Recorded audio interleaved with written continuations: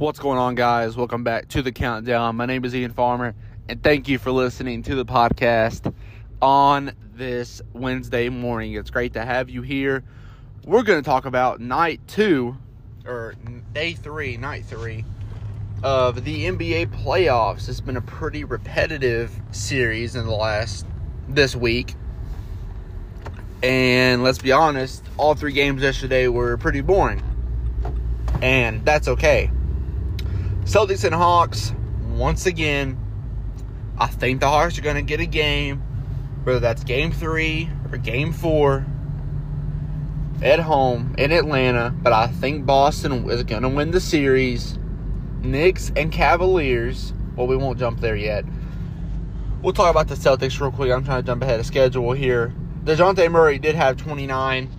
If DeJounte Murray, who's a great player, but not the best player on the team, is putting up 29 points and you cannot win the game, chances are you're not going to win that series. Trae Young had 24. But it appears the bench had 26 points and, 6 players on the bench didn't play. 6 players that are usually in the rotation didn't play. Only 4 players from the bench played. Saddiq Bey. Good player on the Pistons. Solid starter. A lot of potential. Comes off the bench for Atlanta. Which, by the way, is kind of surprising. Because he should maybe start. But DeAndre Hunter's really good. Comes off. Plays 15 minutes. He shoots 4 shots. And finishes with 0 points. He's 0 of 4 from the field. Play like this off the bench is what is going to lose Atlanta these games. Then again, you have a player like Bogdanovich who came in off the bench, played 33 minutes, 7 of 11, 18 points. It doesn't even matter if the other players can't make a couple shots. And it's sure the couple shots wouldn't have won the game. All 4 shots wouldn't have won in the game. But you think about what could happen. I'm not putting this all on Saddiq Bey. John Collins was a starter. He played 30 minutes, shot 2 of 11 for 5 points. He is the worst player of last night's game.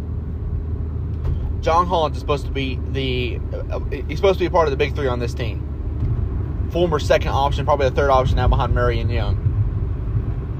2 of 11, 5 points, 6 rebounds, 30 minutes, 1 of 7 from 3. Clint Capella was 2 of 4 for 4 points, 7 rebounds, off 8 less minutes. If I'm Atlanta, I'm giving Clint Capella the ball a lot more. And also, I'm letting Bogdanovich get more shots. I'm not saying he didn't shoot a fair amount, he did. And Okongwu, 4 or 5 from the field for 8 points. That's the key for Atlanta. You just got to do these simple things. These very simple things to win. I don't really need to talk about Boston. They're just doing their thing right now. Tatum, Brown, Al Horford, you know what I'm saying. Cavs come back big time to tie it up 1-1. I was talking to one of my friends yesterday. I said if Cleveland loses Game 2, they won't win the series. If the Cavs ended up going down 0-2, they have to go back to Madison Square Garden, and I don't think they win both games there. They may win one, but that'd be 3-1. The series would be essentially over. This series is one of my favorites so far. Darius Garland carried with 32 points, and the Knicks didn't even really play that bad from what I've seen. RJ Barrett did shoot 4 of 13 for 14 points. That is a terrible game.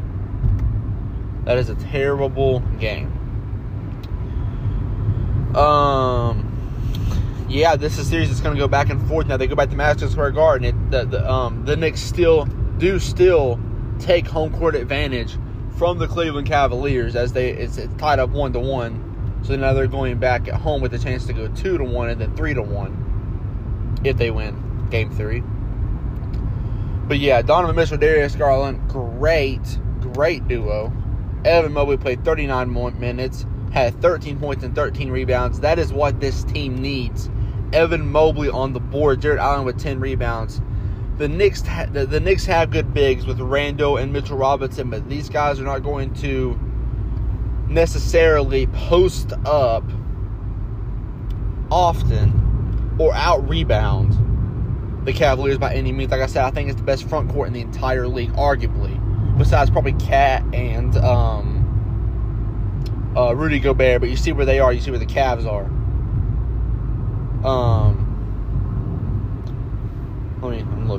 I'm looking. Yeah, Garland or Mitchell, whoever has the better night, basically. Whoever has better night. You have a player like Karis LeVert came off the bench with 24 points, 9 of 16, 4 of 9 from 3. That is what this team needs. But Cavs tied up 1-1. Clippers and Suns, really not much of a shocker here, guys. This series was not over after the first game. The Suns come back, they start off slow, and they end up winning the game by 14. Sure, Kawhi played great, but Devin Booker really came through with 38 last night.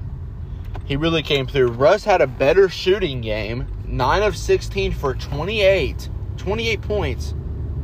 And this time they lose. Makes you think. I don't know, man. I really do not know. Maybe Russ just shouldn't shoot the ball because as good as he shot last night, I don't know. They just still lost. I'm not going to put that on him, though. He had a good game. Eric Gordon was 4 of 12 for 12 points. I'll put that on him. Probably more likely put that loss on him. Norman Powell came in with a lightning 12 points, 4 of 11 from the field.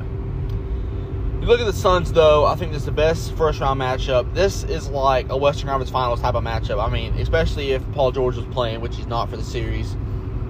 Kawhi Leonard, Russell Westbrook, Eric Gordon versus Durant, Devin Booker, Chris Paul. I mean, this series is amazing. But yeah, Suns win, and that is all for the podcast today. Thank you all for listening. I love you all so much, and I will see you in the next one. Peace.